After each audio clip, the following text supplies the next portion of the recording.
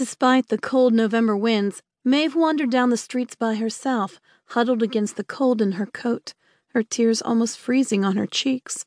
She simply couldn't believe what Belinda had told her, that her Jack was a warlock. The witches of Back End had driven warlocks out of their beloved town decades ago, way before her time.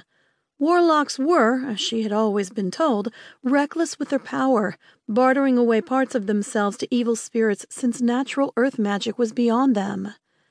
The wind shifted and blew her long black hair back instead of shunting it to the side. She thought about his blue eyes and how kind they were, and his body, how hard and sexy. Oh, he knew what to do with it, too.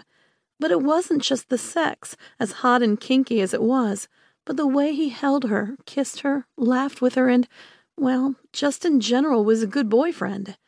Oh, except for that part where she couldn't tell anyone they were dating. She thought he just had some other trim on the side, and she was all right with that. Surreptitiously, she'd done a spell to make sure he was free of any disease, and would remain so. Thus their sexual romps had been worry-free.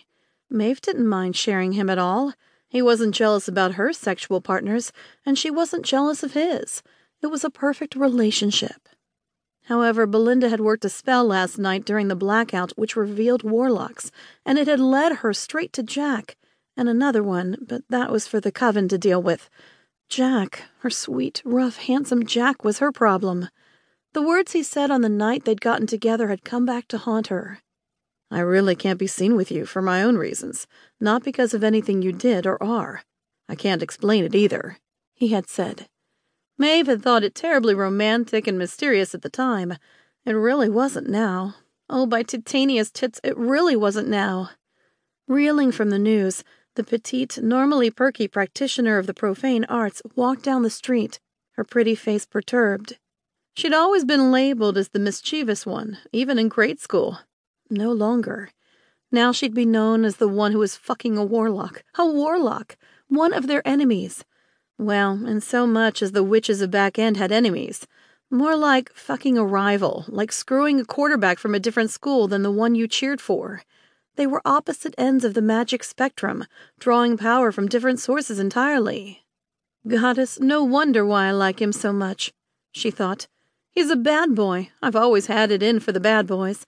Can't just have a normal guy for me. Nope, nope, nope.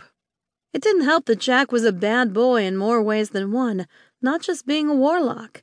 The man exuded mystery and danger simply by breathing. He dressed like a bad boy with his leather coats and ripped jeans.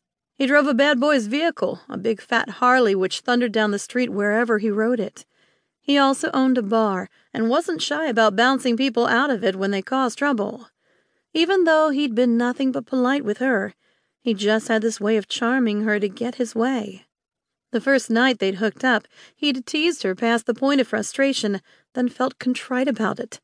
Thus he licked her pussy with expert skill in order to make up for being a tease, and they'd been together, more or less, ever since. After they started seeing each other, he'd convinced her to try all sorts of new positions and games and toys and cuffs and... Maeve stopped in her tracks and covered her face with her petite hands. Oh my goddess, I am such an idiot! When she lowered her hands, she spied a lady on the other side of the street who had stopped to look at her at the exclamation. Maeve waved weakly with a too big smile and rushed on her way. She didn't know where she was going, but she was going to get out of this neighborhood in a hurry. The winds blew harder while snow swirled around her feet.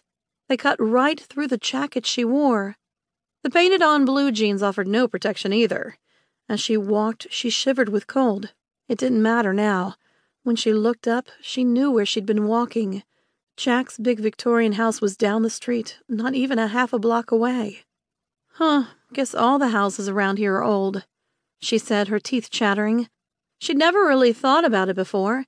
His was the last one before the street petered away into a dirt country road, just right on the edge of town. He'd redone the outside this past summer, painting it smoky gray with black trim. It was dark and gothic and fit him so perfectly well. Oh, goddess, now I know the reason why, she sighed, on the verge of whining. She paused in her walking to stamp her feet as she squeezed her eyes shut in frustration. Damn it, Jack, why do you have to stop being perfect?